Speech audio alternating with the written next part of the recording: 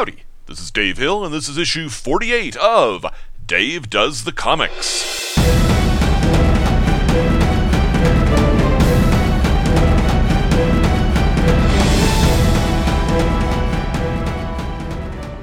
This is my monthly comic book review podcast, recorded on February 2nd, 2013.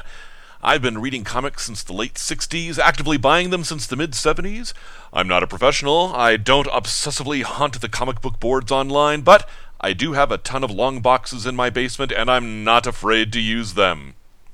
Welcome to February. Not quite sure where January scampered off to, but it sure left behind a ton of comics, so let's have at the reviews. Starting with Marvel. The Marvel Now initiative has settled in, and honestly, I think the only impact that DC's New 52 had on it was the idea that Marvel needed to do a big publicity push.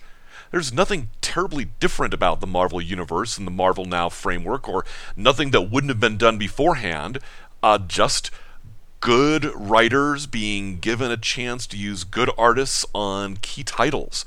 Overall, I've been quite pleased by what's been coming out.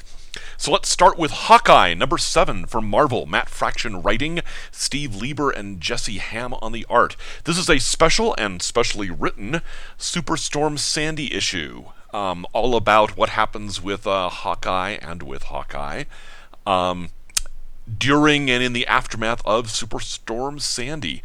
Fraction's donating at least a part of his income from the issue to the Red Cross for the recovery effort, so a good cause, a good comic, 4 stars. I liked it a lot. New Avengers number 2 from Marvel. Jonathan Hickman writing, Steve Epting on the pencils. In secret they rule.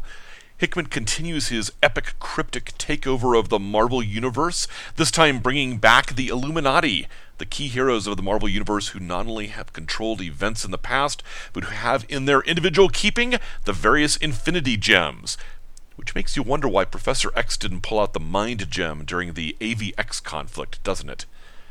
Anyway, it's the Black Panther calling them together after he discovers that parallel Earths are beginning to crash into each other, and that our own is liable to be going through that all too soon. It's weird, it's grim, it's full of remarkable character bits, and I'm loving it. This is a series to follow now and get the collections of later. 4 stars. I liked it a lot. Savage Wolverine, number 1 from Marvel. Frank Cho, writer and artist. Now, Frank Cho loves to draw dinosaurs and beautiful women, and does a great job with both. So having Wolverine plop down mysteriously into the Savage Land to deal with both dinosaurs and Shanna the She-Devil, as well as a S.H.I.E.L.D. mission gone horribly wrong in a mysterious island, is bound to be a lot of fun, and it is. 4 stars. I liked it a lot. Uncanny Avengers number 3 from Marvel. Rick Remender writing, John Cassaday on the art. The Red Skull has the late Professor Xavier's powers, and he's using those mental powers to turn New York City against itself, hunting down mutants or potential mutants, or people carrying the mutant X gene. And the Avengers are having a hell of a time trying to minimize the damage and stop him. Solid and disturbing entertainment here. Another great title in the Marvel Now and redo of the Avengers title, certainly. 4 stars. I liked it a lot. I'm liking a lot of the Marvel titles out this week, just in case you hadn't noticed. Let's see, Winter Soldier number 14 from Marvel. Ed Brubaker writing, Butch Guice on the art. Black Widow Hunt, conclusion. Brubaker draws his storyline and his tenure with the Winter Soldier to a close in a way that only a gritty superhero noir writer like he could pull off. It works painfully and brilliantly. Aided and abetted by the raggedly realistic art style. Good stuff here. I'm sorry to see this series and Brubaker's time on it draw to a close, but I know he's got some other good things in the works. 4 stars. I liked it a lot.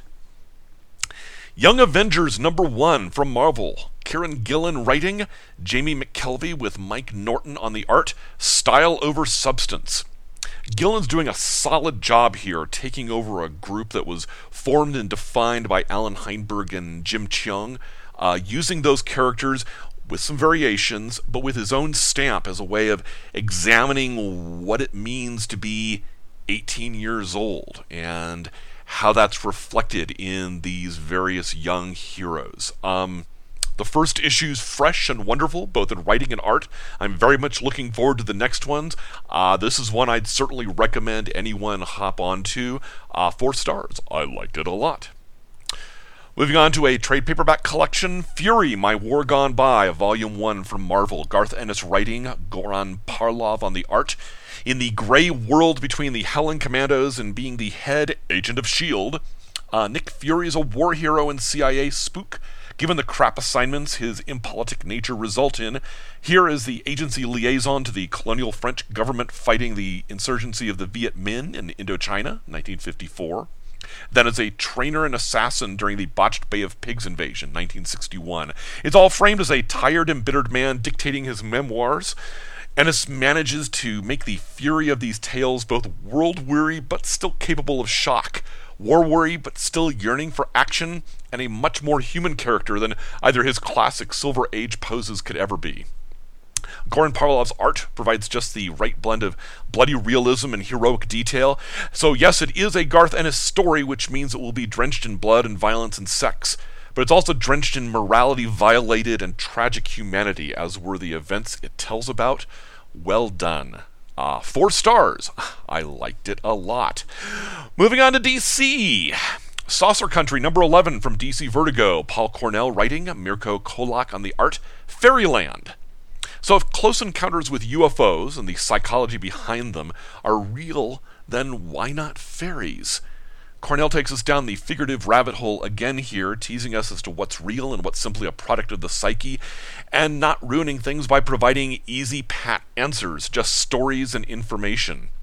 This series has grown on me a lot, which is unfortunate because it's being canceled in a few issues, but this particular issue, 4 stars. I liked it a lot.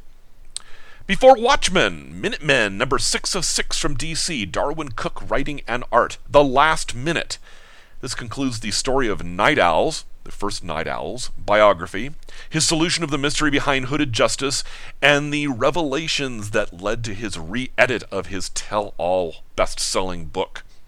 Things do get a wee complex at time in this story, but Cook handles all the bits and bobs well, fitting this story both in tone and visual style neatly into the Watchmen universe and fleshing it out a bit. This is one of the Beyond Watchmen titles that will be worth picking up in collection. 4 stars. I liked it a lot. Before Watchmen, Night Owl, number 4 of 4 from DC. J. Michael Straczynski writing, Andy Kubert on the pencils. For a story that went so much into the glory days of the second Night Owl and his friendship with Rorschach, this title in the end doesn't do what the Before Watchmen tales should be doing, which is illuminating the Watchmen backstory in a way that both fits and is a worthwhile exercise in and of itself. This particular one didn't, though, feeling far too conventional of a story. It fits in nicely, but it doesn't feel necessary, even as it expands on a couple of trivial background items from the main original Alan Moore book. 3 stars. I still liked it, just not a lot. I don't think I'm going to be picking up this collection. And descending down the ladder on the Before Watchmen scale, Before Watchmen, Dollar Bill, number 1 of 1 from DC. Len Wein writing, Steve Rude on the art. This particular Before Watchmen story was even less necessary, essentially giving us the life and death of Dollar Bill, whose life and death is mentioned in passing in the original Watchmen. Not only does this story not give us anything we didn't already understand, but it feels slapdash, and it violates one of the first rules of a first-person narrative.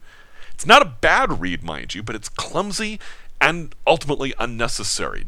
Don't bother picking this up. It's not going to add anything to your overall Watchmen universe understanding. 2 stars. It was very much okay. Justice League number 16 from DC. Jeff Johns writing, Ivan Rice on the pencils. Throne of Atlantis, Chapter 3, Friends and Enemies. This continues the Atlantis versus the World story that Johns is running in Justice League and in Aquaman. There's not much new here to tell, though. Atlantean melodrama, invasions, heroes fighting heroes. Ho-hum. I mean, it's pretty, it's moderately entertaining, but there's no new in this New 52 centerpiece story arc, especially if you're shelling out $4 an issue. 3 stars. I liked it. Legion Lost, number 16 from DC. Tom DeFalco writing, Andres Guinaldo on pencils. Last Stand. This is the final issue of the title as it wraps up some subplots but leaves too many others dangling.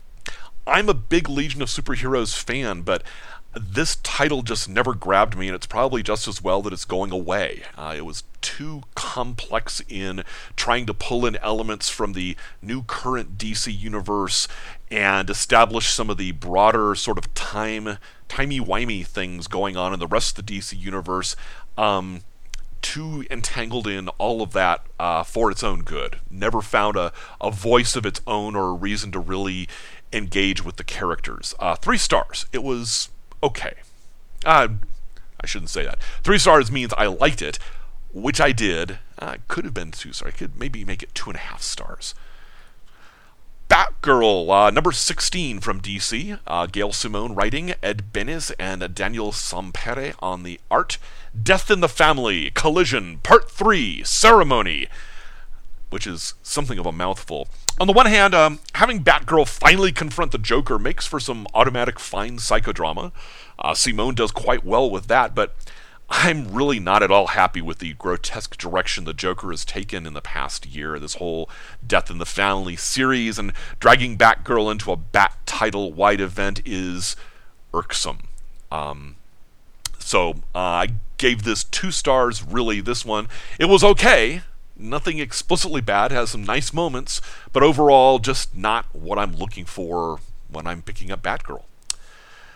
Earth 2, number 8 from DC. James Robinson writing, Yildiray Sinar on the pencils. Lazy Sunday. This story is so god-awfully conventional, even as it introduces a new villain or two. Indeed, that's the problem, as there's nobody here to root for nor to be interested in, as Steppenwolf, left behind after the Apocalypse Wars on Earth 2, carves a new place out for himself, joined by Fury, the hitherto unrevealed daughter of Wonder Woman, in a third world rogue state. Ho-hum. Again, this whole series has been just desultory world building of JSA-inspired characters by a writer who I know can do much better a job than he's doing. So why am I spending $3 for this? This title is on the knife edge as far as my continuing it. So 2 stars, it was merely okay.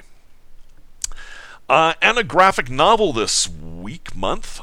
Superman, Earth 1, Volume 2 from DC. J. Michael Straczynski writing, Shane Davis on the art. Even as DC rewrites the Superman mythos for their New 52 reboot, Straczynski continues his Earth 1 variation off the original. While still intriguing, innovative, and excellent in working with Clark's aloneness as he steps onto the world stage, this volume feels less of a sequel to the first volume than as a bridge to a third act. The main villain, the Parasite, a fairly grotesque version of the same, isn't all that much of a threat when it comes down to it. The introduction of the supporting cast, old and new, is done well, but not with anything particularly memorable, with the possible exception of the new Luthor. Where the focus is on Clark, though, the book does shine.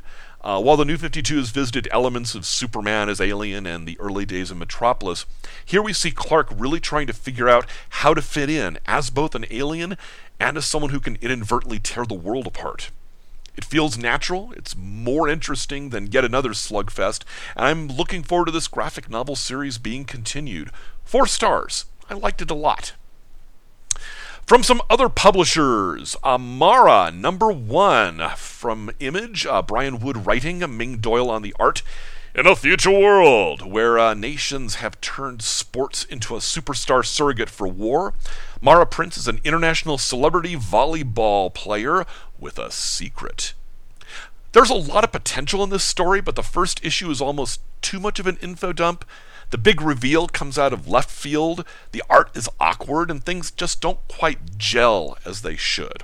I'm going to definitely read more, but not too many more before I drop the title. 3 stars. I liked it. I just want more. Hellboy in Hell, number 2 from Dark Horse. Mike Mignola writing and art. Hellboy's still dead, and he's in hell. But that may be part of a master plan as Hellboy learns more about his origins and what he's now doing there. It's good stuff to be sure, but it felt a little too sketchy, too content light, and even Mignola's work on his signature character, art-wise, seems sketchy if not slapdash in places. I'm a little disappointed. 3 stars. I liked it. It's still Hellboy. It's still Mignola. Just not what I expect to see and read. And we have a trade paperback, Thief of Thieves, Volume 1, I Quit, from Image. Robert Kirkman's story, Nick Spencer writing, Sean Martinbrough on the art. This Thief Caper story is not a simple tale. The plots, counterplots, lies, capers, and wheels within wheels mean you have to keep your eyes open the entire book, which makes reading as a collection like this a lot easier than the individual issues that made it up. I'd give this one 3.5 stars if I could, because there's a lot here to recommend to others, both in the initial setup and the final twist endings. But in between, things get a little too muddy, not helped by Sean Martinbrough's art, which makes it tough sometimes to keep track of who's who, which is a critical problem in a thief caper like this. The Kirkman plotted, Nick Spencer written story is good, definitely worthy of being adapted to the big screen, although it will be competing against a variety of similarly thiefly tales for elbow room, from The Italian Job to Ocean's whatever they're up to now. Those who like that sort of thing will certainly find this is the sort of thing they like. For myself, well, I should probably just wait for the collections to come out to have any chance of following the story along. 3 stars. I liked it. Kudos, though, by the way, to Image for doing this in 7-issue arcs, and therefore collecting 7 whole issues. Too many companies these days are putting out like 5 or even 4-issue collections into trade paperback, but not charging any less. Invincible number 100, also from Image, also with Robert Kirkman writing and Ryan Ottley on the pencils. The Death of Everyone, number 3 of 3. This issue's been touted for a year or two, and now that it's come out this week, meh. It's a climax to a story, but not one that stands out from the rest of the concluding issues of other Invincible storylines. It's nothing earth-shattering, character-killing to write home about, to be perfectly honest. In some ways, it feels actually a little bit like a cheat, and is certainly anticlimactic from all the build-up. Even the apparently now obligatory gore fest at the beginning of the issue feels tired. This is not Kirkman's best work, nor the most interesting thing to come out of this title. 3 stars. I liked it, just didn't like it a lot. Okay, quickie reviews of some other books I read this past month. I'm going to make it quick as I'm already at 15 minutes. 2-star books. These are okay. Nothing to write home about. I can't necessarily recommend you run out and pick them up. Catwoman number 16 from DC. DC Universe presents Black Lightning and Blue Devil. JSA Liberty Files, The Whistling Skull, number 2 of 6 from DC. Justice League Dark, number 16 from DC. Suicide Squad, number 16, DC. Supergirl, number 16 from DC. And The Ultimates, number 20 from Marvel. 3 stars. I liked it. I want to keep reading it. From Marvel, we've got Astonishing X-Men, number 58. Captain Marvel, number 9. FF, number 3. Red She-Hulk, number 61. From DC, we've got Birds of Prey, number 16. From Valiant, Archer and Armstrong, number 6. From Image, Glory, number 32. Guardians of the Globe, number 5. From Kenzer, Knights of the Dinner Table, number 194.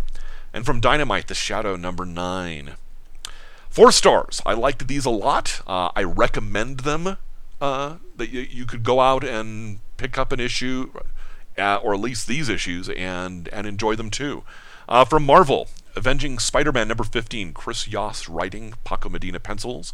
Daredevil number 22, Mark Waid writing, Chris Samney on the art. Fantastic Four number 3, Matt Fraction writing, Mark Bagley on the pencils. Indestructible Hulk number 3, Mark Waid writing, Lainey Liu on the art.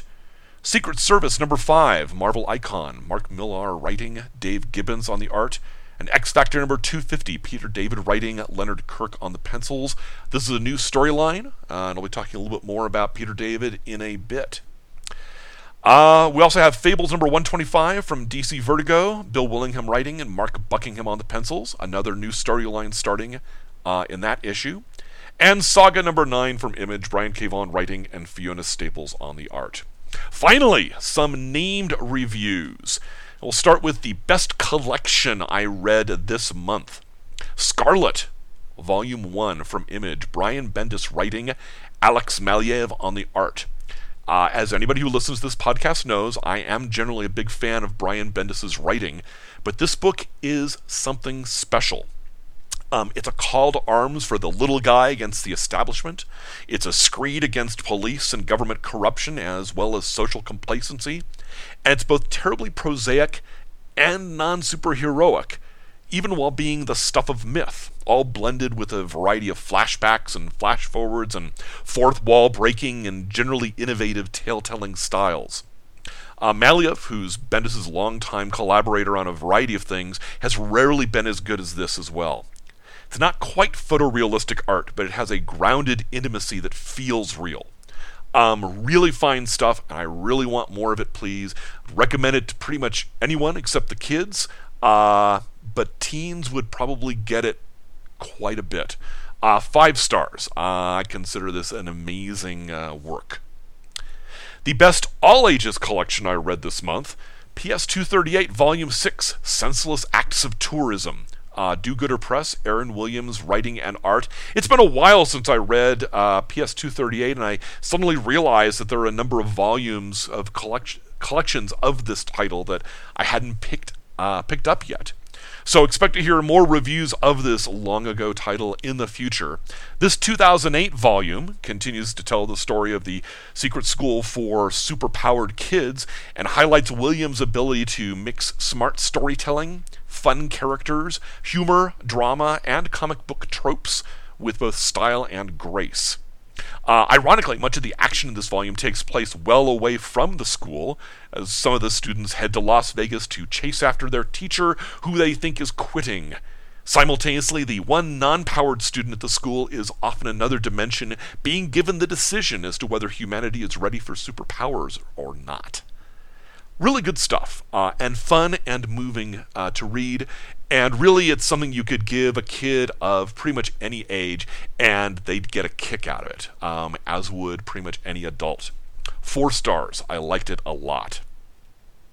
The best cover of the month, and this could have been, in fact at one point was my best title of the month too, All New X-Men, number 5 from Marvel, Brian Bendis writing, Stuart Immonen on the pencils. Beasts plan to bring the young X-Men from their original yellow and blue uniform days to the present to try to shock them into keeping Cyclops from ever acting like such a goofball again, is actually turning out a lot better than I'd expected. Bendis is keeping the characters on their toes, especially the ones with present-day counterparts. This issue, though, focuses on Jean Grey and her reaction to learning everything that happened to her in her future over the last 50 real-time years of comic book continuity. It's not a pretty picture, although it's portrayed in a really pretty picture in a center spread. Immonen, is on the top of his game here, aided and abetted by some solid inkers and colorists. This is turning into an A-class series, and this particular issue demonstrates why. I'm going to give it 5 stars. I thought it was amazing, and it has a great cover by Immonen with Wade von Grawbadger on the inks and Marty Gracia on the colors. Good stuff. The best book of the month, though, I'm going to give to Punisher Warzone, number 3 of 5 from Marvel. Greg Rucka writing, Carmine Di Giandomenico on the art.